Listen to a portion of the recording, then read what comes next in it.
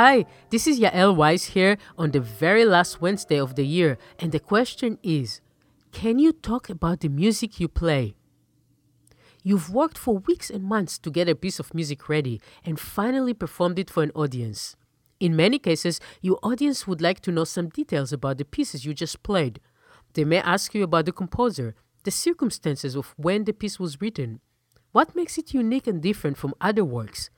Why is it a special and meaningful work for you personally?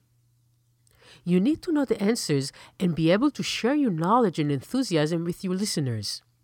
You can add a lot to your audience's experience of listening to your music making by being able to communicate with them about the pieces in other ways as well.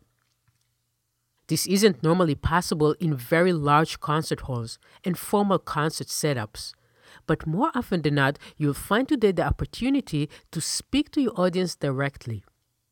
Look for those opportunities. They will enrich your own satisfaction and experience as well.